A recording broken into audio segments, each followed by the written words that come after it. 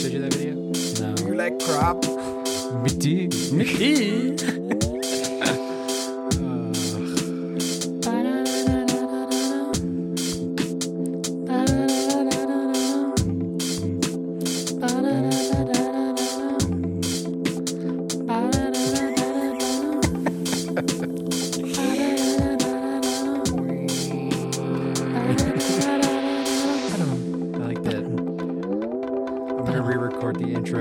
Doing that noise as Peter Griffin instead. Hello and welcome to New Day, New Movie, the ND&M podcast, where we watch 365 movies in 365 days. I'm Mitch. And I'm Scott. And flip that, and you've got Mitch and Scott. We're flipped. So this week... Our intro. I don't know, man. Yeah, you'd think we would get this eventually, but we're not even halfway. We got time. It's just that's us, right? That's just, you know what you get with us. You're going to get shit intros that we think we're funny or something. I don't even think we're funny. I don't know why we even try. But then we had good content followed by a shittier outro. Yes, and outro is our podcast. That you can guarantee. ND&M, you will have shittier outros than intros. So you thought this was bad, just wait till later. Oh, man. It's week 24. As you said, we're almost halfway. How you doing this week? I'm good, I think. Just okay? Yeah, I'm doing fine. I was in a pretty positive mood all week somehow. That's good. I was very busy and preoccupied with some big stuff going on. So when I cut that movie on every night, I just really wanted to enjoy my time at rest. And I think it showed. We had an interesting lineup of movies this week. We did. They were all over the place. Yeah, but before we jump into that, we'll do our new weekly segment. What's in the news? Do you have any news? I do, but I feel like you introduced it, which means you have news. I will start. All right. I will take the lead on the news. Last episode was edited, probably obviously by myself and not Jess, so I apologize. Jess had a convention and was busy doing her thing, and she did really well, and that was awesome, and happy for her, and so sorry the content was lesser. Shout out to Peachy Pit Art. Yes. Go follow her on Instagram. Yes, indeed. This weekend coming, we will find out if we ever have to see the Morbius trailer again. Now that it's released, do you think that we're going to see it before? I haven't really taken note of if, like, while a movie is actually playing at the theater, if they're still showing the trailer. I think they kind of cycle them out. However, I was a little disappointed we did not see Morbius trailer at Morbius. Before Morbius, I know. Yeah, how dare they? I was really excited. I wanted to watch the movie twice. And they didn't let me. For the price of one ticket, yeah. Not to say I ever want to see that movie twice, but... we'll get to that at the end of the week. But last thing for me is there are some movies coming out that I'm pretty excited for, which I felt like hasn't been the case in a while. Usually when we see trailers before movies, I'm like, we have this...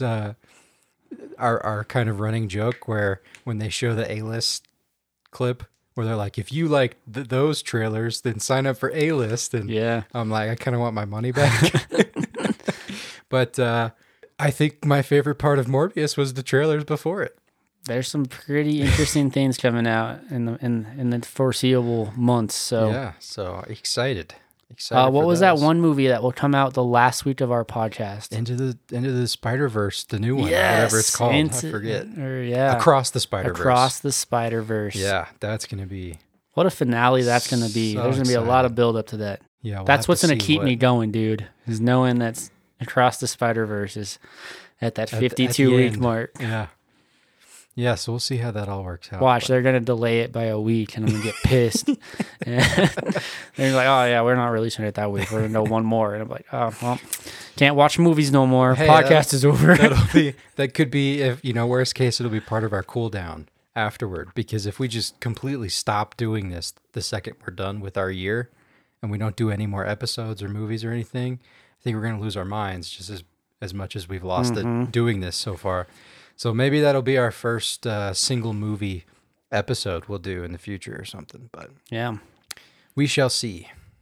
All right, so what I have in the news, Bo Burnham won a Grammy for his song All Eyes on Me from his Netflix special Inside, winning in the category Best Song Written for Visual Media. Just want to say what a performance that was in the midst of the pandemic. Like, that was art. Congratulations to him. I didn't follow any of the other Grammy stuff, but that was a headline I saw. I thought that was pretty cool. Nice. So we're all aware of IMDb, the Internet Movie Database. Mm-hmm. Are you also aware that there is a TMDB, the movie database? I believe so. There's Okay. quite a few other ones. I stumbled upon it today, and Really? I thought it was interesting. And it seems like it's more like owned by the community than it is like a set group that oversees stuff. So you get more honest responses to movies, I think they're not Okay. as filtered of what comes through. Okay. So it's more about reviews and stuff? I mean, it follows the same format as IMDb from what I saw. Okay. Lots of posters, who's in it. It's a very similar layout. Sure. From my understanding, it's more from the people who contribute to it, because nothing's uploaded frequently. People have to upload to there to start Themselves. a thread about Interesting. each individual movie. Interesting. And my last thing is I do have a total of our minutes Oh, no. of movies, but I might just hold off till the halfway point. Yeah. We'll see where we're at in 2 weeks. Dude, we're up there. We keep picking they keep making long-ass movies, even our new releases. And all the old ones, I keep finding new older movies that I'm like, yes, I'm going to add that. And then I look at it, and it's like 2 hours and 40 minutes. I'm like, I can't do that on a Wednesday, man. I'm just saying, by the time we hit like week 26, we're going to be like pushing 20,000 minutes of movies. Ooh. Ooh. Yeah. Well over 300 hours. Oof. I didn't think I'd be reacting this way until we got to talking about Morbius, but you got me going early. Oof. Yeah. That's a lot of minutes. Yeah. So that's what's in my news. Nice. That was the news. Thank God we have someone put something better over that. All right. Scott, what's our movies of week 24? Monday, The Tragedy of Macbeth. On Tuesday, Dog Day Afternoon. On Wednesday, The Ice Pirates. Thursday, Moon. Friday, There Will Be Blood. Saturday, To Catch a Thief. And Sunday, Morbius. Morbius. So shall we? We shall. So Monday, Tragedy of Macbeth. This was actually, Denzel Washington was nominated for Best Actor in a Lead Role, I believe, for this. So, yeah. There's a few other nominations too. For this one? Yeah. Best Actor, Best Production Design, and Best Cinematography. Okay. All right. Did it win anything?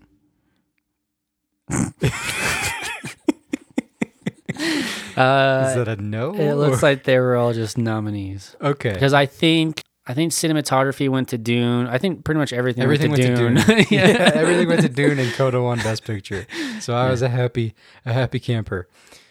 Anyway, Tragedy of Macbeth. A Scottish lord becomes convinced by a trio of witches that he will become the next king of Scotland, and his ambitious wife supports him in his plans of seizing power. If you've read Macbeth in high school or you know anything about the story of Macbeth, this was Macbeth. Yeah, this is Macbeth. If you've seen the play, seen one of the movie adaptations of Macbeth, You got this it. is A24's version of that, which it was is just a little Macbeth. more black and white and weird, and delivered with. Okay, we'll just get into it because. So I know I said at the beginning I was positive all week, but I think it kicked in after this movie. I liked aspects of this, but I really didn't think this was anything special. I was gonna say I'm glad. Not I'm glad they didn't win anything, because like that's fucked up. But I'm glad they didn't win anything, so I don't feel bad about talking about this movie not positively. I think if you look at what it was compared up next to, like, it made sense as to why it didn't win the award. Yeah. Versus, like Dune and just other things that it was nominated for. Dune, that's all I got. Dune. Yeah, That's all we know. Dune, like, sweet. It ran the table, man. Yeah, it really did. But no, so I did read Macbeth in high school. Okay.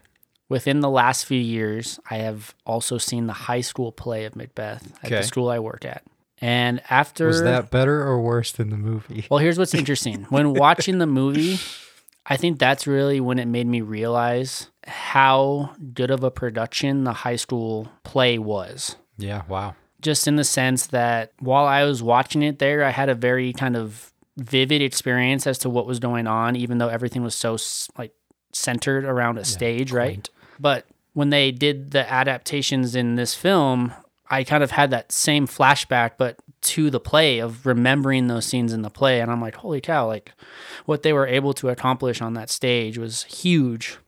Not taking away anything from this movie. It just made that experience better because I was thinking to myself, holy crap, the fact that I was able to visualize those scenes as well as they portrayed it in their adaptation of Macbeth, and then this was played out. And the budget was a lot smaller than I thought this was. Okay. And I can't find accurate information. Sure. But supposedly this is like a $200,000 budget. Okay. Which... Well, a lot of big names in it, so that's I don't know interesting. how much of the budget went to them, if it was more of like a appreciation for Macbeth, which is why they took it on. I tried to do some research, but I was just really impressed, I think, more with the high school play than I was with this film. Yeah, I think they went for the style of this being a play, but kind of, I don't know, not even, I want to say like expanded to cinema, but still in a play form. But You bring up a good point, though. It was very simplistic.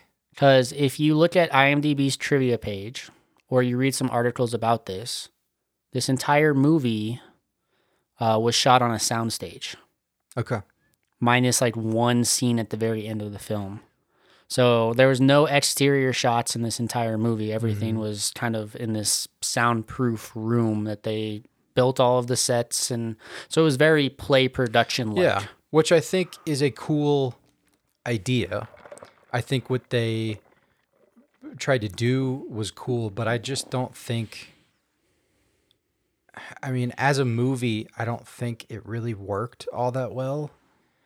I think there were scenes that looked really good and there were scenes that didn't. I think, I don't know, it's hard to, because this was it was almost like a minimalist rendition of Macbeth in, doing it that way all on a soundstage and not having the visuals and other things to kind of go along with it. It was very bare bones.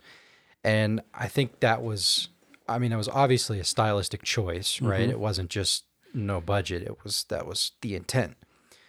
But I think just that mixed with, I thought the smaller actors in this, or the smaller performances, I thought outshined the larger performances by like light years. Yeah, I better. agree with that. I think they really carried the story forward. I mean, that was one of my notes too, was just, Shakespeare in itself is a very difficult thing to pull off. Sure. And definitely not everybody can really capture that style or even that, what would you say, accent? Well, and that's a thing. That's a gripe that I have that I thought made it very weird, that it didn't ever quite click with me, or why some people I think it worked better for, is the delivery of Shakespearean. So what they do in this movie, right, is they speak in traditional Shakespearean, like the prose from the play. Yep. But they say it in a modern day inflection, right? They just say it like we're talking now. So it's like if I was talking, like Yoda, but just talking like how I sound right now, not putting any emphasis on anything or doing like to be or not to be. That is the question. But like, yeah, I mean, I don't know. It landed really odd for me. And I just thought I guess maybe my expectations were very high, considering that Denzel was nominated for Best Actor for this role. Mm-hmm. I think will what say, we're from trying the to sheer say, memorization of the lines, yeah, everyone in this movie, I mean, that alone is a phenomenal feat. But like you said, a high school play group can do this, right? Mm-hmm. Like, I don't know. It's just, I don't want to shit on it because like I didn't hate it, but it just wasn't. I think what we're trying to say is like special. The performances weren't bad. No, but not like at you all. said, they were outshined by the secondary characters in this absolutely. film. So when you have those comparatively in the same film, it's hard not to address that situation or that elephant in the room and be like, let me just pull up one of the people's names here. Well, Alex Hassel was Ross. I thought he did a really good job. I mean, Brendan Gleeson did great, but he was only in it he was King Duncan, so he dies early. Mm-hmm. Spoilers. He dies? Dude, this movie came out this year. Yeah, dude. I hadn't gotten a chance to see it yet. Who else? I thought it was... one thing I did enjoy was getting to see Harry Melling in something other than... Harry Potter. Harry Potter, yeah. He was also in a movie that we were going to try to watch, but I had seen it and you hadn't. Oh, is he in the Tom Holland one on Netflix? Mm-hmm. He's in that as well. The Devil All the Time. Devil All the Time. Yeah. Well, I'm glad he's doing other stuff besides Dudley. Yeah, good old Dudley. But it was cool to see him. You know, that was nice. No, I think this is really interesting. I think with the lower budget, it makes me think that people had a passion in wanting to do this. Sure. Instead of just going out for a paycheck. Yeah, I do feel like there was some heart behind it of wanting to do this. I mean, I liked this style. I liked the black and white. I liked it. Just, I don't know. I guess I was expecting so much more. And I think and I can't speak for this because I was never an actor, but I'm sure there has to be some appreciation for Shakespeare and plays and everything. So just being able to portray a part, especially on such a large scale as, this was, I think that was probably an awesome experience for them to be able to do that, whether they were in their own high school rendition of Macbeth, and then being able to see it as a film or something. Yeah, I mean that'd be kind of a cool, if like Denzel was in high school Macbeth play or something and like does this now. Yeah, and that's like a niche thing for his family. And again, I have no proof of that, but it just might be that's something that came to my mind. Yeah, I don't know. I don't, like I said, I'm not shitting on it. I didn't think it was bad. I just, compared to, I guess, the hype around it, which I will say before we move on, that this was our both pick. This wasn't a me or Mitch pick. Mm-hmm. I jumped on the grenade that is Morbius. Yeah. But after the Oscars, honestly, we wanted to kind of have our picks of what we wanted to win in areas, and a lot of the ones that we had seen, most of the movies, Tragedy of Macbeth was one of the movies that out of the other five that that we thought if we watched this, we'd have a good enough kind of span of seeing the best picture nominees and then some other ones to be able to kind of say, hey, we think, this was like this was our research for our March Madness bracket. That was the Oscars nominations. Sure, yeah. I like it.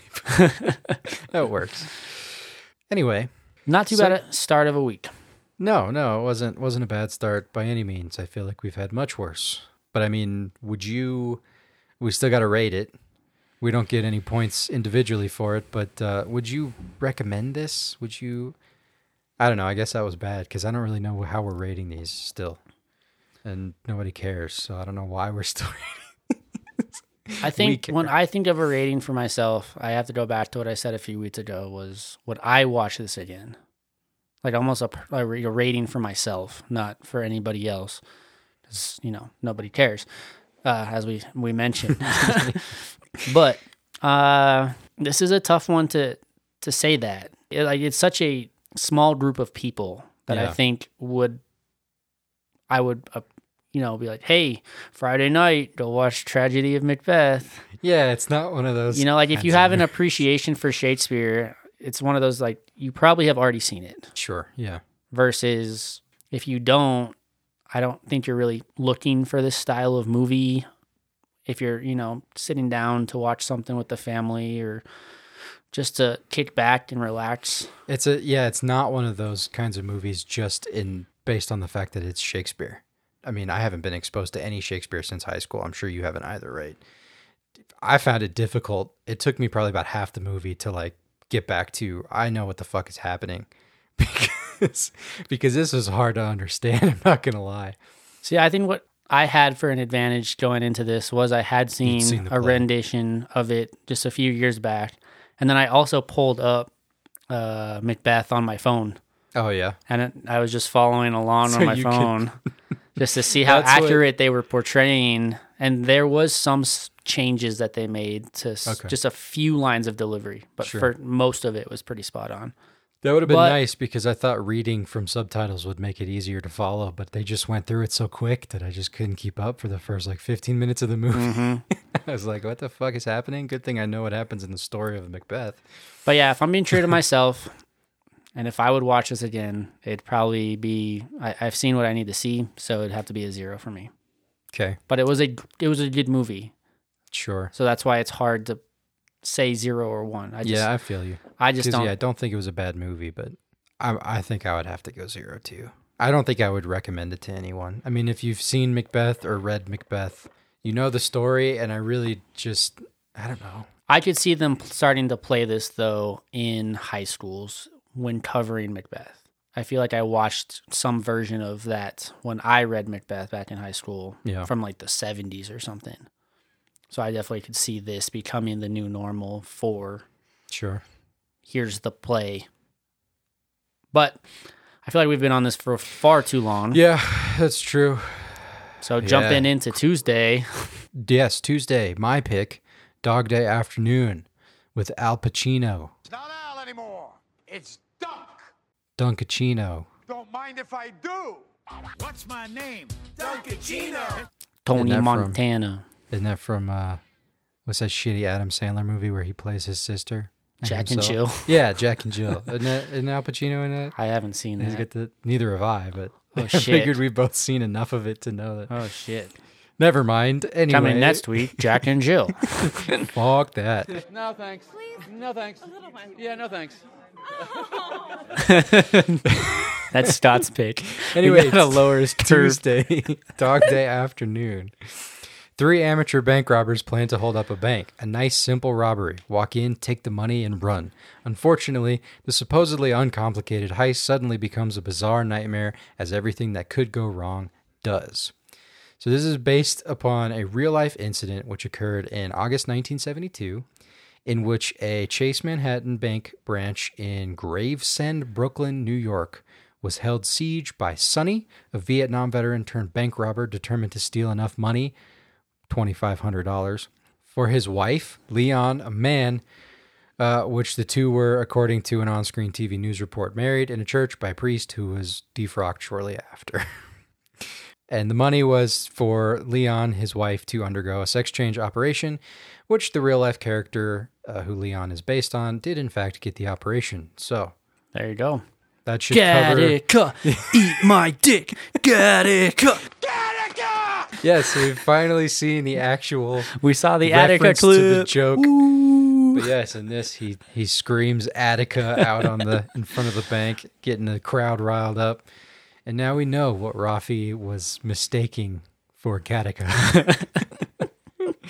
Now we get it. It only took us, 20-something weeks to get here, but now we know. Hey, we started with, we didn't look into it. We started with Gattaca, and then we realized that doesn't make any fucking sense of why he was yelling that. So we dove deeper, and we found it. We watched Dog Day Afternoon. But this was great. This was a really good movie. This was fucking hilarious, too, I thought. Just the whole premise was, the fact that this happened was a real story is just crazy. Yeah, this sent me down the rabbit hole just to kind of see how much of it was a true story and how much was influenced by Hollywood. Sure. And from what I read, for the most part, everything that happened in this film happened. There wasn't a lot of outside, there wasn't anything added really to make this more Hollywood. Interesting. So the person, John Wadowitz, Sonny, essentially, that's his name. He described this as a very moving experience, but he wrote a letter to the culture editor of the New York Times protesting that the film did not show the whole truth, and the little it did show was constantly twisted and distorted. But the events that happened are all true. It's just how they depicted the events which is where he had some discrepancy. Like he said, his biggest problem was that the film hinted very dramatically that he made some kind of deal to betray his partner Sal. And he said that is not true. There is no human being low enough in the world who would let the FBI kill his partner.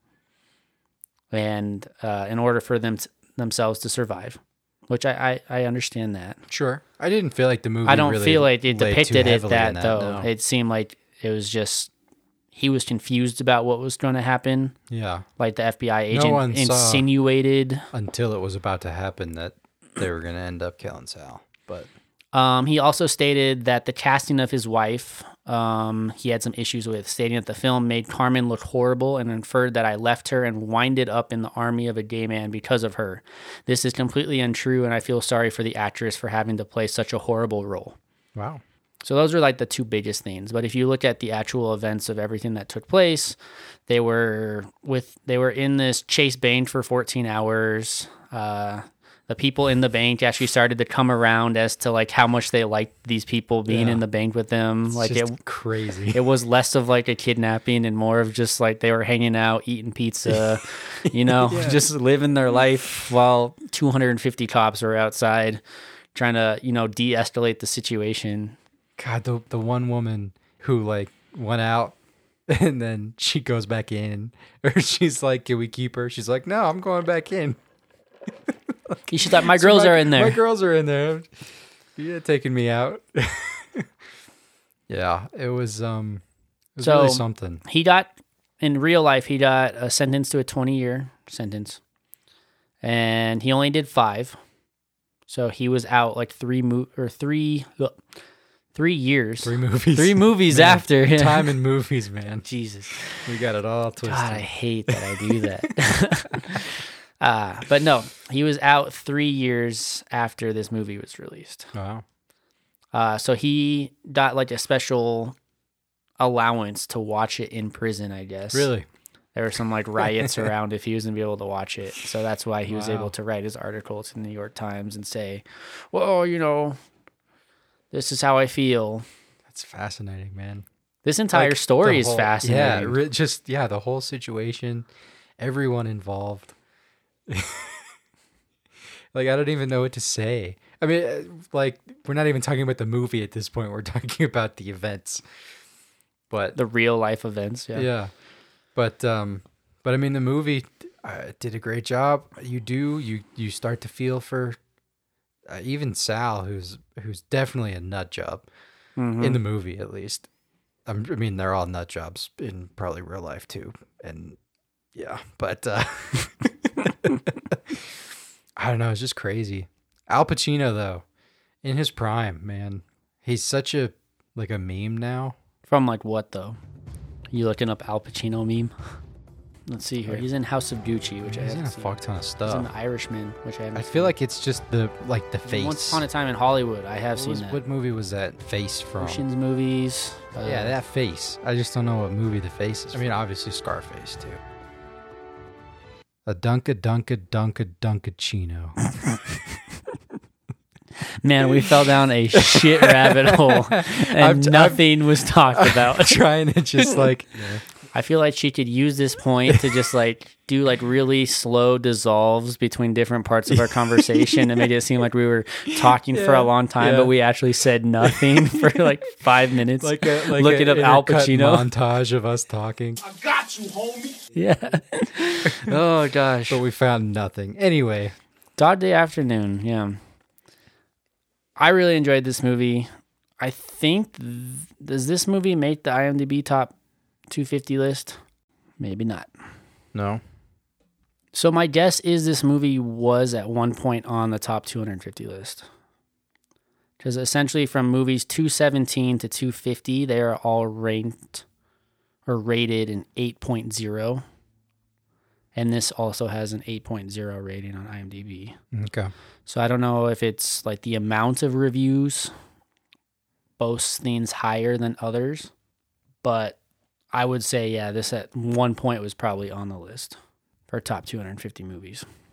I do think it's commendable that they made a movie about a real event and they didn't totally blow it, blow smoke up its ass just to make it more entertaining. I mean, there's not a whole lot. This whole story is pretty entertaining on its own, right?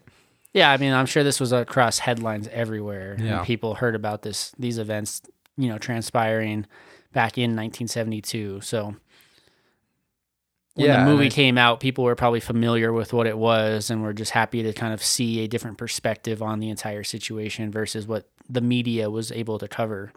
Speaking of which, that one scene where it showed media coverage, the guys were wearing like fucking Ghostbusters suits with their cameras.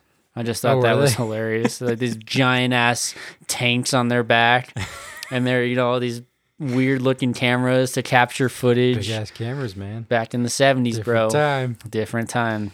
No, I mean, I just think this was it was well made. It was probably the second most enjoyable movie this week. It's just an enjoyable movie. I mean, for me, it starts out with one of my favorite Elton John songs, Anne Marina. What more could you ask for? Exactly. But no, Dog Day Afternoon, fantastic movie. 1 out of 1 for me. 1 for you, 1 for me. We are 1 for 2. 1 for thee. Awesome. 1 for 2 this week. Moving on. So on Wednesday, one of my picks, we watched The Ice Pirates. In the far future, water is the most valuable substance. 2 space pirates are captured, sold to a princess, and recruited to help her find her father who disappeared when he found information dangerous to the rulers. A real space opera with sword fights, explosions, fighting robots, monsters, bar fights, and time warps. The Ice Pirates. So you have 3 words on this, huh? I have 3 words. What are those 3 words? My Is notes, it what the fuck? My notes are literally 3 words, and it is indeed what the fuck. So I'll let you talk first because you had some interesting. You said this was a children's movie, huh? Okay, so from the way people talked about it, it made it seem like it was a children's movie. Because when people talked about Ice Pirates, they're like, "That is a movie that I watched when I was young with the family." Yeah, but how young? I don't know. I'm just saying though, like the movie's PG, which obviously meant something much different in the 80s than it does now. Yes. And Yeah, that doesn't mean this is very kids. apparent of that. Okay? Necessarily. To say this is a kids movie is probably a stretch. Okay. But okay. But like I said, a lot of the reviews that I kept kind of seeing where people were so the people protective, who are fond of this, they were protective of this film from childhood. This is a childhood favorite of theirs. Okay. Which is why I just interesting made the connection to myself of sure. PG, childhood memories, must be a kids movie. Yeah. No. Okay. This movie the ship gets space herpes. Yeah. It's not a kids movie. The movie's like an in-between of Star Wars and Spaceballs. Dude, no, like I don't think it stretches to Spaceballs. Everything. But with a hint of Mad Max, Goonies, everything. Swashbucklers. I mean, this movie is so I asked my dad, and I was going to ask you as well, because I have a theory. Because I was disappointed in this at first, or at least for the first half of the movie. For most of the movie, actually, I was just like, I was really, really excited for this one because it looks like right up my alley, right? Yep. And this was just so bad. It was so bad, but and not even like so bad it was good. It was just so bad. And I was shocked for a while, but then with all of the references and things that they pulled from other movies, it made me think, what if this was the first like parody movie?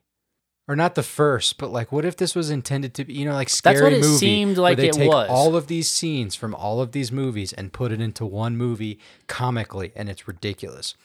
This really felt like it was trying to be a parody of all of these movies. And I think it was, because I don't think this movie ever takes itself too seriously. No, that's true. Like everything is definitely also it takes itself comical. So not seriously at times that it's just kind of, I don't know, man. I would watch this again though. I had a lot of fun watching this. I'm not going to lie. I was just so confused. Like I think I was on a Reddit thread in movies or something, and somebody had mentioned this movie. And I was like, what the fuck is that? Sounds awesome. So then I went to IMDb and I started looking at this. And I was like, holy shit, Angelica Houston's in this. Ron Perlman's in it. John Matuszak, who played Sloth in the Goonies. Yeah, he's a football player. He's a football right? player, yeah. He's in that. And I was like, oh shit, this looks sick. And I had a lot of fun. I mean, there's like a pimp robot in this movie. There's a super awkward sex scene that resulted in a child in like 5 minutes. Time warps, man. Time warps, yeah. You have, like you said, all of these connections or like interpretations of all these different films. Yeah, it's played out. Such a complex story just for the sake of putting in everything they possibly could. It's fucking bonkers. Like that's the only thing I can say about it. It's absolutely insane. But part of me was like challenged last week because you had kind of your cult classic-y film, and this was kind of my let's throw in an 80s Sure. cult class. I don't know. I could see it having that following. Oh yeah. I'm sure. And I'm sure people will praise this movie above anything else they've ever seen in their life. Because it really, there's not really a lot of good things to say about it. The acting is, again, it feels intentional, but like the acting shit. This felt like, what's that Samurai Cop? Like all the reaction shots that are just random and so bizarre. This had stuff like that where they just randomly had someone with a super delayed reaction to something that didn't match the situation, or it was just so, I don't know, it was bizarre. But I did kind of, like, thinking back on it, I feel like I would tell people about it, get a case of beer and sit down and watch it with people. But I didn't really enjoy it that much. I think I was more just kind of disappointed because of what I wanted it to be. You expected something. But I had a good time anyway. And yeah, I mean, I would absolutely watch this again. So a lot of people say, like, this movie for them, and I don't get why they say this, but they said it held them over between Star Wars movies. Yet Episode 6 came out in 83, and this came out in 84, and they didn't even know that Episode 1 was coming out in 99, so I really don't know how this held you between those movies. Yeah. I also read this is for the people who couldn't afford Star Wars. Like, we have Star Wars at home. That's what it feels like. Can we watch Star Wars? We have Star Wars at home. Yes, you can watch Ice Pirates. That is the perfect description of this movie. This is for the people that couldn't afford to see Star Wars. Or Mad Max, or just so many movies. No, this was ridiculous, and I don't know what to say. Like, it was such a bad movie, but I just found myself loving all of it because it kept pushing the boundaries of how crazy it wanted to get. It was just, I think what took me out of it was there was no like rhyme or reason to half the shit. And it took me a while to, like I said, I was positive and ready to shut my brain off, but I think I was really excited for this one. So it kind of, I needed to get into the right mindset, and I wasn't in that mindset. I was in more of a, a fun, I was expecting more of a gore, I guess. And this wasn't quite that. It's also a different kind of bad movie. Yeah, I was thinking when I first saw it, I was like, this could be our new gore kind of fill in. It also came out the same year as Buckaroo Banzai. Yes. Across the Eighth Dimension. That's what it felt like, where it just felt like taking all of these genres and movies that already existed and shoving them into one and just making the biggest, most ridiculous amalgamation of movie that you could possibly imagine. I don't know, it was crazy. So you were on the fence at first. How are you feeling now? I mean, I'm going to give it a 1. I wasn't really, I don't know. I guess it didn't come across right because I wasn't really on the fence. It just wasn't what I was expecting. So one of the pieces of trivia, again on the IMDb page, you can take it for what it's worth, because I think it's like a Wikipedia page. Anybody can just Add post whatever. shit. Yeah. The film was intended to be a serious sci-fi film with a $20 million budget, but MGM slashed the budget to $8 million and had the script rewritten as a comedy. Okay. So when you look at it that way, of maybe you did have a higher budget, you had an idea for what your script wanted to be, and then somebody's like, "Oh, by the way, you only get you get less than half your budget. Make these changes." You're gonna have a ridiculous outcome. So did I hear earlier you gave this a 1? I would give this a 1. And a 1 from me. So we are 2 out of 3 on this week. 2 for 3, baby. Let's go. Moving into Thursday. My pick with Moon. Astronaut Sam Bell has a quintessentially personal encounter toward the end of his 3-year stint on the moon, where he, working alongside his computer Gertie, sends back to Earth parcels of a resource that has helped diminish our planet's power problems. So somehow I had never heard of this movie. Really? And I'm very surprised after researching the appreciation for this film that this one passed me by. This was good stuff, man. I like Sam Rockwell is another actor for me that is just one of my favorites, and I like him in pretty much anything and everything he's in. Yeah, he's a cool dude. Yeah, he's a cool dude. He dances in all his movies, and I love it. I do. I just like him in everything I think I've seen him in, and this was no different. This was this was super interesting. Definitely a lot more depth than I thought it was going to have, just from very little knowledge of the movie when I started it. Sure. Super intriguing storyline. Like the whole idea of clones with memories that are essentially a free labor source for a company. And then there's this whole twisted storyline and manipulation of your family to get you to work, and the promise of, oh, you only have 3 years left on your contract. This thing raised so many more questions for me, this movie did, than I think I had answers to, but I was all right with that. I'm glad not everything was explained or addressed in the movie. My first thing that I appreciated about the film was the old style of cinema, because there's lots of practical effects in here. Mm-hmm. There's very little, if no special effects really at all. Yeah, I love the rover. Use of sets, miniatures, very old style cinema. That was really cool to see something more current, pulling off those older techniques that, people really appreciated about movies from the 80s and 90s and things like that. But like you said, Sam Rockwell, absolutely awesome in this movie. Him interacting with himself, playing different personalities of himself was just insane.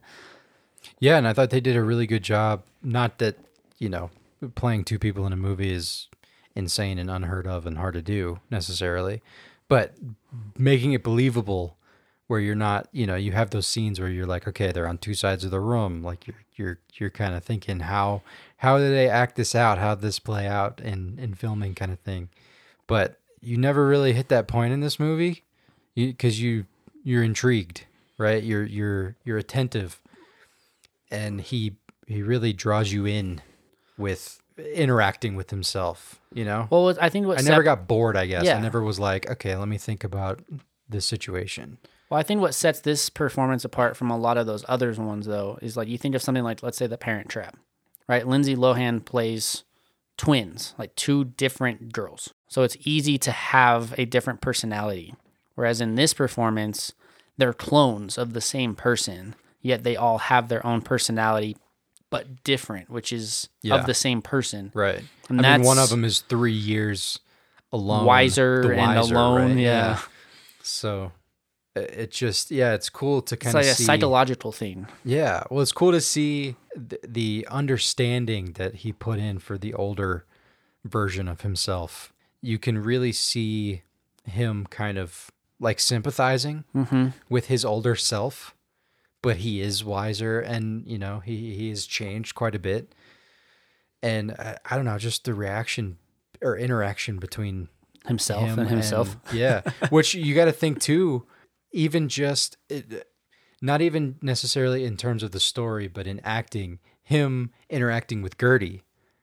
I mean, this entire movie is basically just him In by a himself. Space station alone Yeah. with a artificial intelligent robot. Which that didn't age well. What's his name? Kevin Spacey. Kevin Spacey as a kind of creepily spoken robot was a little weird to me. But All right, I have some anyway. questions for Scott's thoughts. Scott's thoughts. Okay, so this is the movie I chose to give you my questions. Okay. So, number one, do you think the clones had a 3-year lifespan? I was thinking that, yes. Like, do I they mean, I do they would have say- a 3-year lifespan, or is it more of an intentional? We're going to send them out on a mission that's almost ultimately going to result in their death, so we don't have to take care of that clone anymore. Well, so I thought they were going to directly address that, honestly, in the movie. I was waiting for them to explain that. And I'm glad they didn't. So I 'cause said it they wasn't necessary. posed a lot right? of questions. Yeah. But I do think, I mean, they show in the footage of when he finds the older clone go in and get into the little incinerator escape pod thing, right? That he was sick, right? I mean, every instance that we saw of previous clones, they were sick by the end of their 3 years. So I don't know how you would engineer that. I think that's a very interesting concept. Yeah. And I thought it was pretty cool. And that's why I was kind of waiting for them to explain it, I guess. But I do think that they had a 3-year lifespan, which is pretty crazy. It is pretty crazy because everything about it, essentially, like the clone wakes up with memories of an actual person Up to up to this their point. first day on this moon job. And essentially, they are told you were in an accident. You're better now. You have 3 years left on your mission. It's basically like a week's worth of memories are not accounted for, and they explain it away with an accident happened. You know, you don't remember anything. It's cool. Get So back to they're it. essentially like programmed to believe all of these things, which kind of comes into this whole discussion as, are they human or are they like, you know, that was just an interesting conversation in itself. And I guess what was interesting to me too was that some of the clones were aware of some things that others were not. Kind of like the second clone in the film was able to realize that the model had previously been worked on, yet he would have never done any work to that point. Where the first guy was like, oh yeah, I've been working on this for 900 hours. And that's all he knew, but he was continuing on work that he doesn't remember putting in. Yeah. That was my other thing, was 3 years pass, right? There's going to be production and things will change. How do the clones address those new memories unless they're pulling memories from the old clones in the incinerator to give to the new clone? So it doesn't seem like... I don't think... Because they never doing recovered the that. old body, so you can't say... Yeah, I don't think they're pulling any new memories, I think. Because it seemed like that whole town was like his hometown or something, right? That's kind of what's insinuated. And so, yeah, I mean, I guess that's technically kind of a plot hole of just why wouldn't he question when he came back, like, this is already here? You know what I mean? Like, I get why it was posed that way for the story, and it works in the story. But yeah, and I mean, I think too, like, if you want to poke holes, I think you could, because I do think one thing that I thought was a little odd was their reaction to each other. Like when they first didn't come seem face to face surprised, with yeah. each other, yeah, it felt a little like they weren't shocked about there being two of them. They were just kind of like, "Hey, this is cool," and the new one was like, "Hey, this is annoying," and like I don't know, it just didn't seem like it was kind of a weird reaction. But you also don't know. I mean, obviously, this is in the future where a lot of shit has progressed, so maybe clones aren't. Abnormal. Maybe that's not a weird thing. It's just they didn't know that was a thing, so they're just kind of grappling with. I don't know. Yeah, it And doesn't 3 seem years, like- Sam is definitely a lot more easygoing and Yeah. less to question. That's just kind of his nature at that point. Just because, I mean, you've had 3 years here and you're ready to get home, and that's kind of all that's on your mind. So I think it all works, but Yeah, and There we are- don't know what life is on Earth, so we don't really know the scope of where technology is at. Obviously, they have a base on the moon where they're essentially providing an alternative energy source. And there's these giant rovers and space stations. And yeah, it all seems plausible in the sense of what they were able to build. But yeah, that was one of my little... I tried to ignore it, of like, why aren't they having a bigger reaction to each other? Yeah. But no, this movie gave me quite the afternoon of thoughts afterwards. I was just pondering so many things. More of like, how had I not ever heard of this movie? But No, I remember, I mean, we were in high school when this came out. And I remember, this was back in like, really big torrent days. So I remember somebody had this movie on his, like, at the time, 350 gig hard drive that had like all his 4 gig apiece Blu-ray downloads that, he had like 100 movies or some shit. And this was one of them that I had gotten. So I got this and Pandorum. You remember Pandorum? You ever see that? Mm-mm. That was a good movie. I'll tell you that. Ben Foster? No? no. Oh, shit. I got those two, and I think something was wrong with the file for Moon, so I never watched it, but I had planned to, and then my dad had rented it on his own or whatever. But anyway. But yeah, this definitely an interesting film for me. I'm glad it was very open-ended. I'm glad nothing was too forcefully explained. It's more believable for something where there are a lot of questions and you know that there's a lot of holes that could be poked, to just kind of leave it like that. I appreciate that more because you can fill in the blanks however you want, if you want to put that much thought into it and try and figure out what happened when he got back and stuff like that.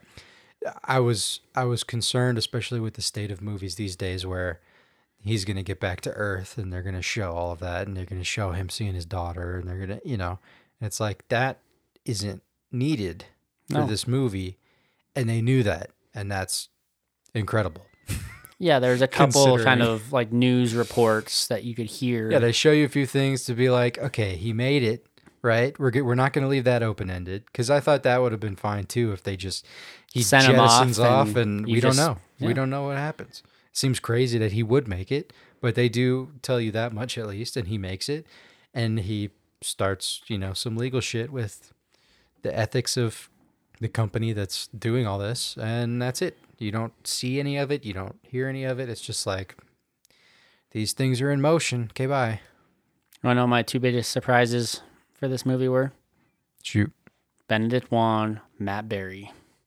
Yeah. Yeah. Matt Berry especially.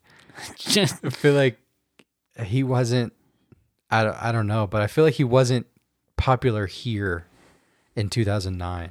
Like he's got a bunch of stuff from the UK back then, I think, but he's more popular here recently. But yeah, that was pretty cool. Good pitch, Scott. 1 out of 1 for me. 1 for me as well. 3 out of 4.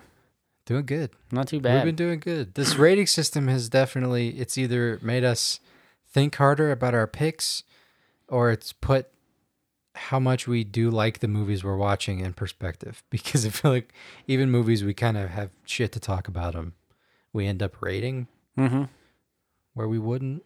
I don't know. Yeah. But anyway, moving on into Friday. There Will Be Blood, one of my picks. I have a very short one and a very long one. I'm going to read them both. Oh, God. A story of family, religion, hatred, oil, and madness, focusing on a turn-of-the-century prospector in the early days of the business. I feel like you could take oil out of that. This was a movie about oil that had nothing to do with oil. Well, that was the short one. Here's the long one. The intersecting life stories of Daniel Plainview and Eli Sunday in early 20th century California is presented. Miner turned oilman Daniel Plainview is a driven man who will do whatever it takes to achieve his goals. He works hard, but he also takes advantage of those around him at their expense if need be. His business partner is his son, H.W., who in reality he acquired when H.W.'s biological single father, who worked on one of Daniel's rigs, got killed in a workplace accident. Daniel is deeply protective of H.W., if only for what H.W. brings to the partnership. Eli Sunday is in is one in a pair of twins whose family farm Daniel purchases for the major oil deposit located on it.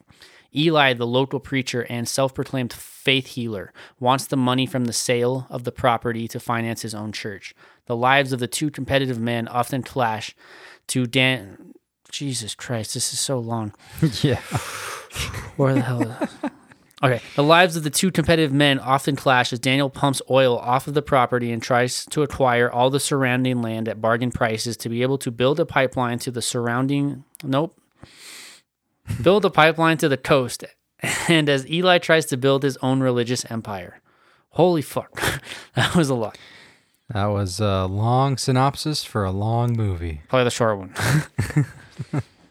So this was based off of a book called Oil by Upton Sinclair, which came out in 1927. And that's all the research I did on that. Yeah, I mean, it's not based on a true story. It's fictional history, right? Mm-hmm. But it is, from what I did read, a pretty accurate depiction of California at the time period. Okay.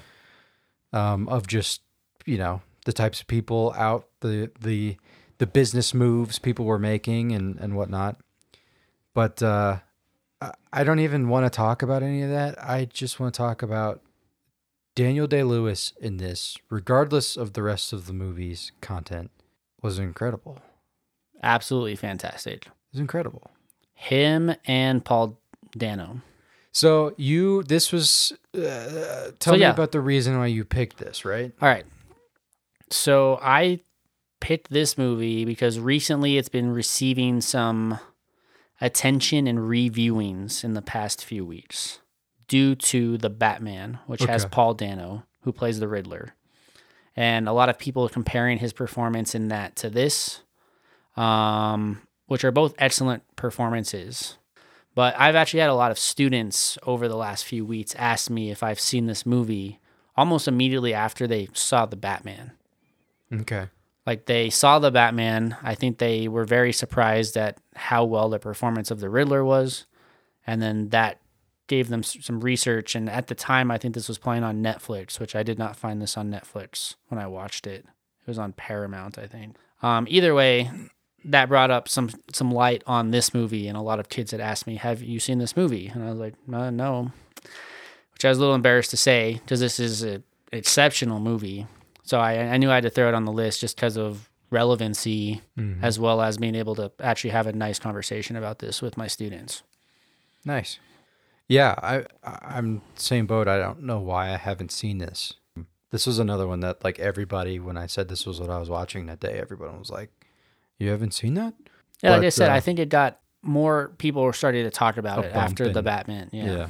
I don't know. This movie was just so much more. I thought this movie was going to be about oil. That's why I said jokingly in the beginning that this movie is an oil movie that has nothing to do with oil, because yes, there's oil in it, and that's like what's happening in the movie, but it has nothing to fucking do with the story of the movie.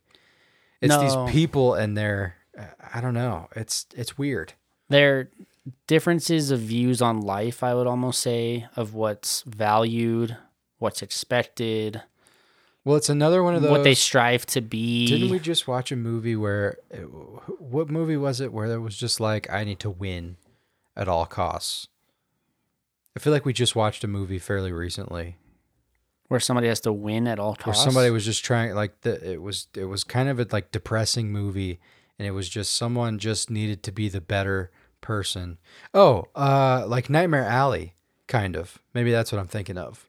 Where Bradley Cooper just had that thing where he just needed to be better than everyone, and then you find out that the whole motivation from the therapist. Yeah. Why can't I think of her name? Cate Blanchett, yeah. Where she, like, that was her whole driving force, was just because she got her ego, she got a blow to the ego from him making a fool of her at the show. And that was the whole reason for orchestrating the whole thing. And it's just like two people whose egos are way too fucking big, just shitting all over each other. And that's basically what this movie was too. That's actually a good way to put it, because Daniel and Eli, coming from different They're both trying to throw their weight around at each other. They're just kind of like... And they take their jabs when they're able to, and they definitely put each other in a situation of humiliation and... Yeah, a lot of underhanded stuff. Just trying to like assert their dominance on each other. And really almost trying to just disprove the other person's way of like their thoughts in the universe and how everything is. And, you know, do you actually believe something, or are you just saying that to make a quick buck? Which they're kind of both. Which I didn't even get that to that level of their philosophy, to be honest.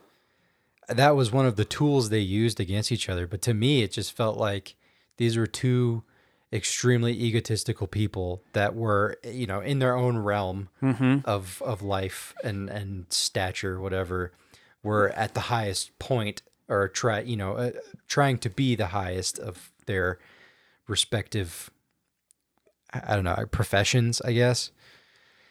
And like, it was just the two of them who were they're just trying to show the other person that they weren't as good as, it was just like, it's this weird, crazy, fucked up competition between the two of them. And they're not even, that's the funniest part, is they're not even in the same, it's not like two oil tycoons going at it against each other because they're business competitors. Yeah. It's like a whole much deeper seated, just, I don't know. It's weird. It was kind of And wild. they did an amazing job of showing that. Yeah, when I think back on this movie and how much actually took place, like, I'm really surprised. Because first off, this is not a short movie by any means. It's 2 hours and 38 minutes long. And a lot happens in 2 hours But and 38 minutes. they definitely utilize that full runtime to their benefit, because there's a lot of shit that goes down. And their passage of time was really well shown, with either characters aging or the progression of like the wells that they were digging, like you'd see from nothing to something. And it was a cool way to just show a lot of shit happening without having to show it happening, you know? Yeah. I really enjoyed this movie though. I think what sold it for me over anything was the performances. Yeah, absolutely. Absolutely. I mean, I think this would be a fine movie swapping them out with anyone else, but that's what makes this a great movie to me, I think, is how well they did. And the two of them, especially, their interaction with each other. I mean, they're the two most important people in the movie, and you believe both of them in that role, right? Yep. I also thought, which is something that I think last week I talked a little about score and whether or not it stands out to you as a good or bad thing. But this one did stand out to me. I thought it was noticeable, but in the best way. Like, I thought the score for this movie was fantastic, and it really set the tone for a lot of scenes that I mean, a lot of this movie is just interaction between people, right? There's no big event going on. There's no it's just people kind of having conversation, but the score really set the mood. Well, I think what set it apart though is it wasn't something you expected the score to be for a film like this. No, it was almost like an unsettling horror movie kind of score, and which really worked well. That I was built the surprised. suspense really well, even though, like you said, it was just people living their lives and having conflict with each other. Yeah, I don't know. I think this is just a good example of a good story, great good writing, production value, elevated even more by great performances, great score. Like, I think just every little aspect of this movie captures just everything. kind of built on each other, right? They all kind of accentuated each other. So I'm interested to know, is this your second favorite movie, or is this your favorite movie of the week? I would say this is my second favorite movie of the week. Okay, because you had mentioned with Dog Day Afternoon that was your second favorite. You're right. I think Dog Day and this are probably tied. Okay. From an enjoyability standpoint. But they're just two totally different movies. Like, this is almost kind of like a psychological, it's pushing psychological thriller territory. A little bit. Like these people tormenting each other kind of thing, and these you know, they try and get you to believe this, you know, his first drill is cursed there because you know, all of the stuff they're going back and forth, and I don't know. So it feels like this one was just in a totally different ballpark than Dog Day, and Dog Day was more of a, I would say it was, I enjoyed it more on kind of a comedy level. I mean, there were just so many things in it that were comical that they played comically, and not saying it was a comedy. I mean, it was definitely a drama, but I don't know. They're two very different movies. Well, I think most people would know we're both going to give this a 1. Yeah, absolutely. So my absolute favorite of the week was Morbius. No, I'm just kidding. Was To Catch a Thief on Saturday. American expatriate John Roby, living in high style on the Riviera, is a retired cat burglar. He must find out who a copycat is to keep a new wave of jewel thefts from being pinned on him. High on the list of prime victims is Jesse Stevens in Europe to help daughter Frances find a suitable husband. Grace Kelly. Grace Kelly. Can I have your number? This was easily my favorite movie of the week. So, this was fucking great. I loved it. For those of you who don't know, this is an Alfred Hitchcock It's movie. another Hitchcock movie. Absolutely incredible. Totally different Hitchcock, though. This did not have the subtlety of Dial M. No, I think it this was a very different type of movie. But god damn it, this was a great fucking movie. So I threw this on, and my first thought to myself was, wow, for a movie from the 1950s, this movie looks incredible. Yeah, And I wondered if there was a remaster if done they at were some point. upscaled or something. Yeah. So I did some research. Okay. There was a 2012 4K version of this movie. Okay. So that was the remaster. Sure. When Paramount Plus decided to do their own thing with it, I don't know if you've heard of this, but there is a Paramount Presents version of this movie that came out in 2020, which is, I believe, the one that we watched. That's what we watched. And from what I understand and what I read, the remastered or the Paramount Presents version, which came out 8 years after the remaster version, is actually the worst of the two. The remaster version is worse? No, the Paramount sorry. Presents fucked up the remaster that they did in 4K back in 2012 Really? by like fucking with the colors and all of these things that Really? like a So lot we of need this to get our hands on that 4K remaster. the 4K remaster from 2012 I hear is where it's at. Interesting. But I was just like, my mouth was just like agape because I was like, this movie is from the 50s. yeah, This movie looks 1955. fucking incredible. Like some of the most beautiful cinematography I've ever seen. And then that's what got me digging because I was like, there's no way they had this quality of camera back in the 50s. Dude, and just some of the shots of stuff they did in this, the car chase scenes. Mm-hmm. And like I love that at the beginning of the movie, it felt like it went on forever, but in a good way. Where they go to his house and he leaves, and then he like dupes him driving around the city, and, Yep. and you know goes And then back, and but like it hops on the was, bus It took and- forever, but the fact that he just kind of held on that whole thing, you know. No, I don't think know. there was definitely some stylistic things that they were Alfred Hitchcock was experimenting with a little bit because there was a lot more dynamic camera movements in this film versus like Dial M for Murder. Mm-hmm. Like you could tell like the technology had developed in a way that he was able to do more stylistic choices with this film versus Dial M, but that doesn't take away anything from the writing, the acting, just the storytelling that he's able to provide in his films. Because again, that's one of my favorite things is just how well information is presented. There's no unnecessary bullshit Oh in yeah, the film. no, there's no fat in this. This is It's this lean is as it this is gets. a clean, hand trimmed cut from the butcher. Yeah, it's just I don't know. John Williams is great. Yep. I love him. I think Cary he's great. Grant. Cary Grant is fantastic. I will say at times I was wondering if he was constipated though. I didn't know if the sun was in his eyes, but I think that's just his face. No, he did fantastic job. Grace Kelly, not someone who until Dial M I even really had ever seen in anything, but she's fantastic. Everyone in this is fantastic. I honestly might go out on a limb here and say that John Williams is one of my favorite actors ever from now on. Between this role and his detective role in Dial M. Yeah. I'm just like, this dude is just he's such a manner to him that I just respect. And he's so sophisticated and witty and cunning. And I just like the way he portrays characters.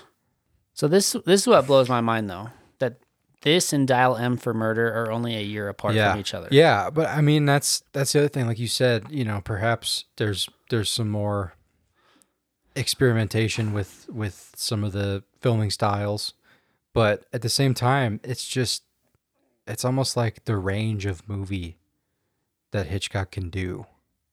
You know what I mean? Mm-hmm. He can make a riveting movie out of only the living room of someone's apartment, and also a sweeping spy thief chase. Not spy, it's thief. We'll get to the spy one next week.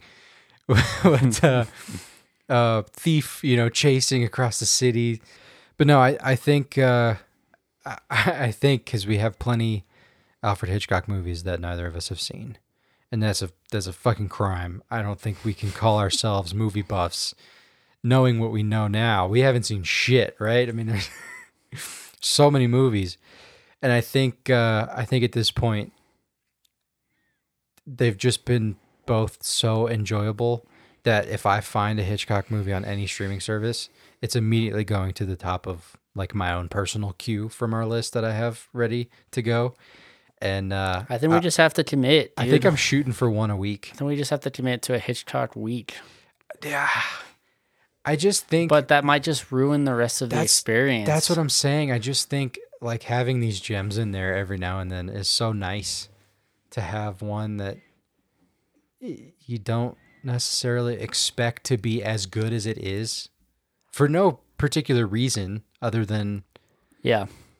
I don't know. It's older and... I have no idea, but they've just been fantastic. I don't know what else to say. It's a great fucking movie. It's a great story. Everybody in it's great. It's fun. I love the swooning wittiness of characters written in the 50s. I think I'm growing to really enjoy the... We need to watch some Rat Pack movies. Yes, let's do the it. original Ocean's 11. I'm down. I mean, I'll talk about how great this was all this fucking was day. A fantastic movie. The pacing, just the scenery. Something I did look into a little bit too was because this was supposed to be like southeastern France, right? Southwestern France. I am not entirely sure. And I wanted to know because it seems like there was shots that seemed like they were filmed on location, and then others that were definitely filmed back in California. And from my knowledge, most of this movie was filmed in California. Okay. Where like some of maybe the background drop sets and things like that were filmed in southeastern, western France. I don't remember which coast it is. Southwestern is what I'm going to stick with. But either way, amazing movie. I am such a Alfred Hitchcock fanboy. It's not even funny. And as Scott said, I'm embarrassed to say how little of his films I've seen. But from what I have seen, bring me more. Don't you worry, pal. Bring me more. We've got more to come. But this is definitely unanimous. 1 out of 1 for me. Absolutely. 1 out of 1 for Scott. We're not doing too bad. It's 5 out of 6. Sounds right to me. About to be 5 out of 7. Here we go. Morbius. Somebody had to jump on the grenade. That was myself. Oh, no one had to jump on the grenade. Don't much kid as yourself. we've shit on this trailer for the past, I don't know how many months, I felt if we did not watch this movie, we had no leg to stand on. Be committing crimes against humanity. We had to go see it. And obviously it wasn't something we could both agree to go to. So I had to use one of my picks to send us to the movie theater. The only reason you did that was because we already decided before we decided to go see Morbius that we were going to watch... Tragedy. No. I'm sticking to what I'm saying. All right. Hey, I'll give it to you. I sacrificed my scores on the rating scale so I could be true to this podcast. We went and saw Morbius. Let's get on with it. Dangerously ill with a rare blood disorder and determined to save others suffering his same fate, Dr. Michael Morbius attempts a desperate gamble. What at first appears to be a radical success soon reveals itself to be a remedy potentially worse than the disease. I said it at the beginning. I think the best part of this movie was the trailers before it. And the worst part of most movies before this was the Morbius trailer that played before the movie. Yeah.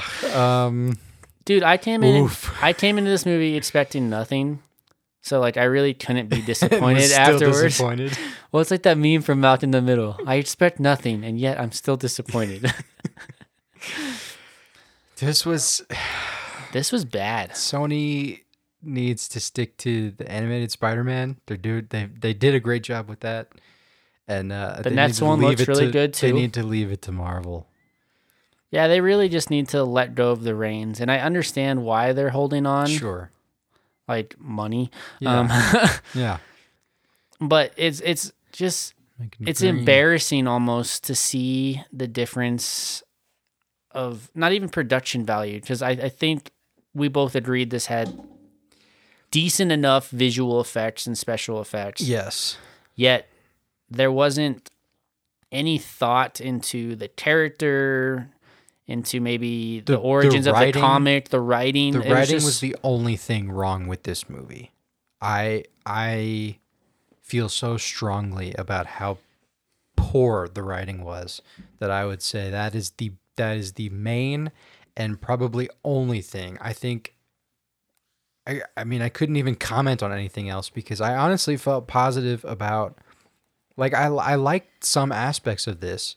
I really thought some of the effects that they used for, him, whether or not it made sense or whatever, is a different thing. But it's a superhero movie, right? So whatever. But like I don't even know what you call that. The kind of like smoke effects of him moving around, and like I thought the CGI was pretty solid. I liked all the effects that I saw. I liked use of slow motion. Yeah, and they threw like the purple in there too, like the color accent of this colors, movie I thought was really cool. And I liked Dolby. Dolby made this a lot better than it needed to be. Yeah, whether or not that has anything to do with and I think me and Scott found the perfect seats. Yes. Like we were at we weren't center, we were just slightly off center, but the location of sub and sound just it was very. The sub was great. We had some talkers in the theater too, and I never felt bothered by them. No. So let's dive into this really shortly, and then we can forget it forever.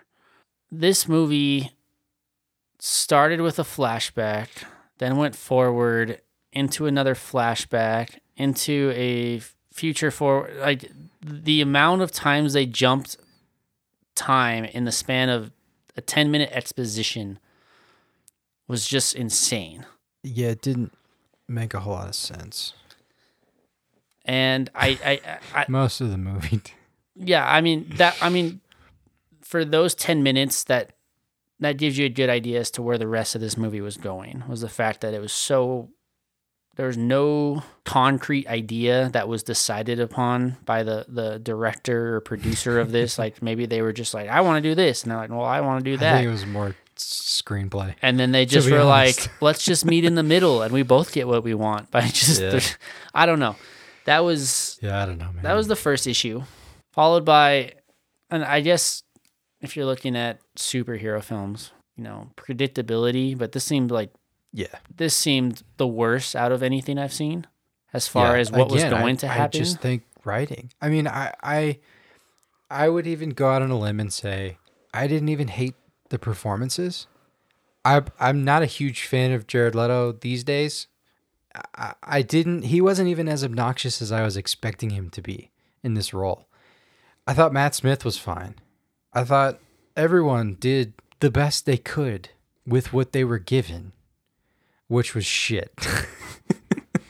I just think, I mean, the writing was so awful. The story shit didn't make sense or only happened to further something in the plot that didn't even necessarily need furthering. I mean, I don't know.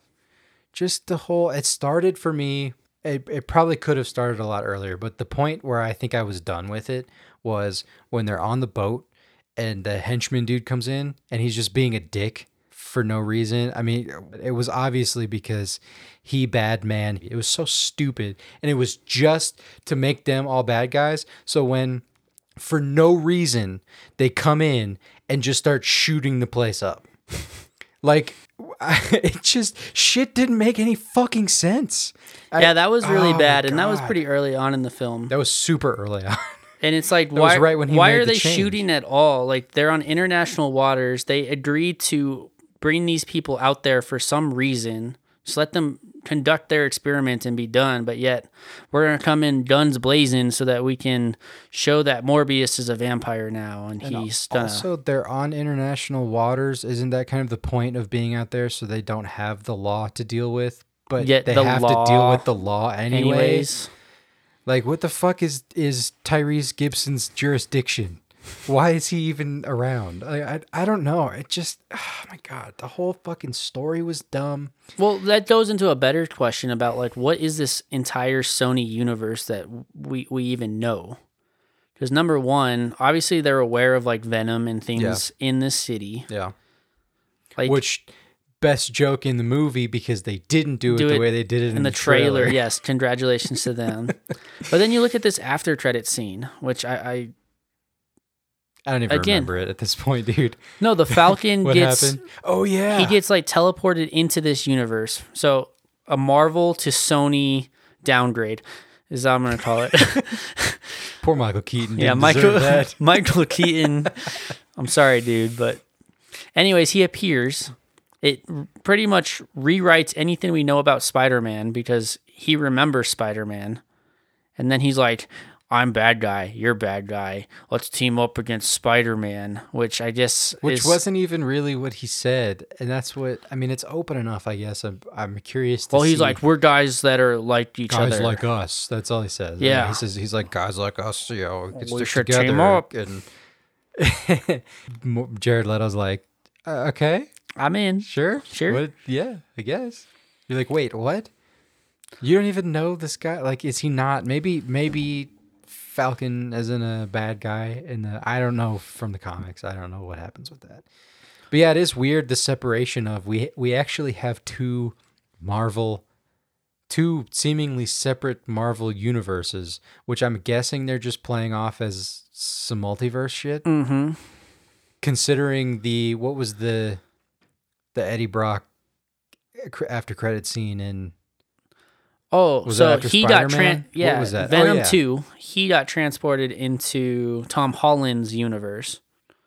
And then he got transferred. That happens in Venom 2? Venom 2 is where he gets transferred to the universe, and at the end of No Way Home, he gets transferred back, leaving a bit of Venom. Oh. Yes. Okay. See, that's why I didn't fully get that after credit scene, because I didn't know he was I just assumed he was like...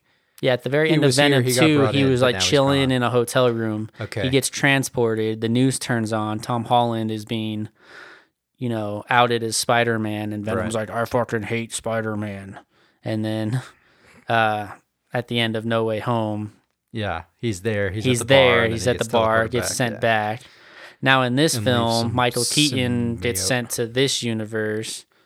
And that's another gripe, is that how heavy they like pushed him in the advertisement, and the trailers of this film. Yeah, and he's just an after credit an after credit scene. Which makes you wonder if he was intended to have more. I don't know. Or if just Sony's like on their last straw and they're like, oh, everybody just trying anything. Remember Michael Keaton as Falcon? I remember Michael Keaton 3 years ago, and we finally made it a decent move by letting letting Marvel have a say in take the Spider-Man. reins. Oh God. Which I can't even say that now that I've seen more of the Andrew Garfield Spider-Man. It's like, but just knowing everything around that at the time. I don't know. This movie is definitely getting shit on by a lot of people. And I think will rightly continue to so. shit on I it. Yeah, think rightly so. And we didn't get too much into a lot of the things that we probably could have. Yeah, this would be another one of those whole episode in and of itself, just for us to Shit on crack Morbius. a beer and just trash the movie. It Yeah. wouldn't take much effort, and I don't like being that negative these days anymore. So, I say we just leave it at that. I would give this I think it's tough to even give this a 0. If we could go negative. Please don't. No, I I'm like just my kidding. point I'm just total. kidding. I've been doing better. Just teasing.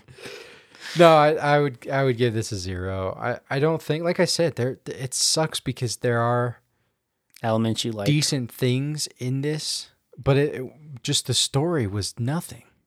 And also, I don't know, I guess it's hard. Last thing I'll say to wrap this up, because we're gonna go nowhere, but I think just the character itself, I don't really buy. You know what I mean? In the scope of... Like, there's some people that are like, oh, Batman doesn't fit in with superheroes because he's just a normal guy. And you know what I mean? Like, there are people like that. There are people that with certain superheroes, they're like, this has no right being a superhero. I don't feel that strongly about Morbius, but it's just kind of a weird... It's like Marvel's Batman, but they took it to a new weird level. It seems like of the opposite actually direction, being though. Batman. Because I think there was an article that said Jared Leto wants to fight all 3 Spider-Mans in a Morbius movie. So Morbius is a bad guy? That's what I think is very... That's what Because I thought starting that to... with the Sony thing is Yes. they like the anti-heroes kind of thing, right? I mean, you got Venom, but they're not really... They say they're anti-heroes, but they're not. They're just fucking heroes, right? They're not really... In any of their movies, they don't do anything bad. I mean, Morbius kills the henchman on the boat, but they can't even stick to that where, oh no, he fucked up and now he's a monster and now we have to deal with that in the movie. And he's dealing with that. It's like, no, we make the henchmen the most, like, obviously shitty people on the planet so that when he kills them, it's not that bad, but also he's grappling with the morality of having killed people. So he's an anti-hero. And it's like, no, what the fuck are you talking about? Like, stick with it or don't. Yeah, I don't know. And I know this also helps in bringing Blade Interesting. to, like, the Marvel universe. Really? Yeah, I think Marvel's actually getting Blade, whereas, like, Sony still has Morbius. So, like, I don't know. There's such a weird kind of gray area between these 2 companies. Theoretically, that could be really fucking cool, but in execution, it's going to be shit. If Sony gets it, well, we're fucked. But no, you gave it a 0 out of 1. I'm going to give this a 1 out of 1. Boost my cred. Just to keep your I'm score kidding. even. I can't do that That's to myself. sleazy. I can't do that to myself. 0 out of 1, but I needed to do it. To be fair, though, 5 out of 7's not too shabby. No, not the worst week we've had since we started rating. So, No. hey, not too bad. And I think we're, like I said, I don't know if it's the rating that's doing this, but I think we're both kind of getting into more of picking decent shit. Like, no offense to you and your previous picks of random stuff that was promoted to you. You know what? by I the haven't streaming really changed services. my ways. I've just used the I list feel like a you little have more a little often. bit. Yeah, that's changing your ways. I said I haven't really changed my ways. I'm not That's- saying I haven't at all changed my ways. All right. I'm still seeing what Netflix recommends me. I throw that shit up on the list every week. Well, yeah, next week we have The Bubble. The Bubble, the new Netflix movie. So, We got my other pick, Sonic the Hedgehog 2. I'm so pumped. I love Sonic. And the way. yeah, I'm curious to see what because I'm not a huge... Oh, we'll talk about this next week. We don't need to get into it here, but I am curious to see what you have to say about the movie because I didn't know Knuckles was Knuckles bad at some point? I'm not a huge Sonic. So from one of the person. games that I played on Nintendo Dreamcast. Damn. Yeah. Damn. Damn. Okay. And to be fair, if we'll get into this discussion next week. Sure. But Knuckles worked under Shadow. Okay. Or with Shadow. I didn't know that. So they were Knuckles bad. Gotcha. Not to say he can't so be good. So he didn't know the way? He did. Now he know the way. Now he know the way. I feel like we've been talking for like 6 hours. Yeah. So I don't want to stay too long on this outro. Episode, but anyway, as always, thanks for listening. And you can check out our movies of the week on Instagram at NDNM Podcast or Twitter at NDNM Podcast. You can email us ndnmpodcast@gmail.com. Yeah, just tell us what you think of us. Anything. If you listen to us, shoot us an email. But here we go, rambling on again. Hit it. We didn't do K-Bye. I was going to do it after the... Oh. K-Bye.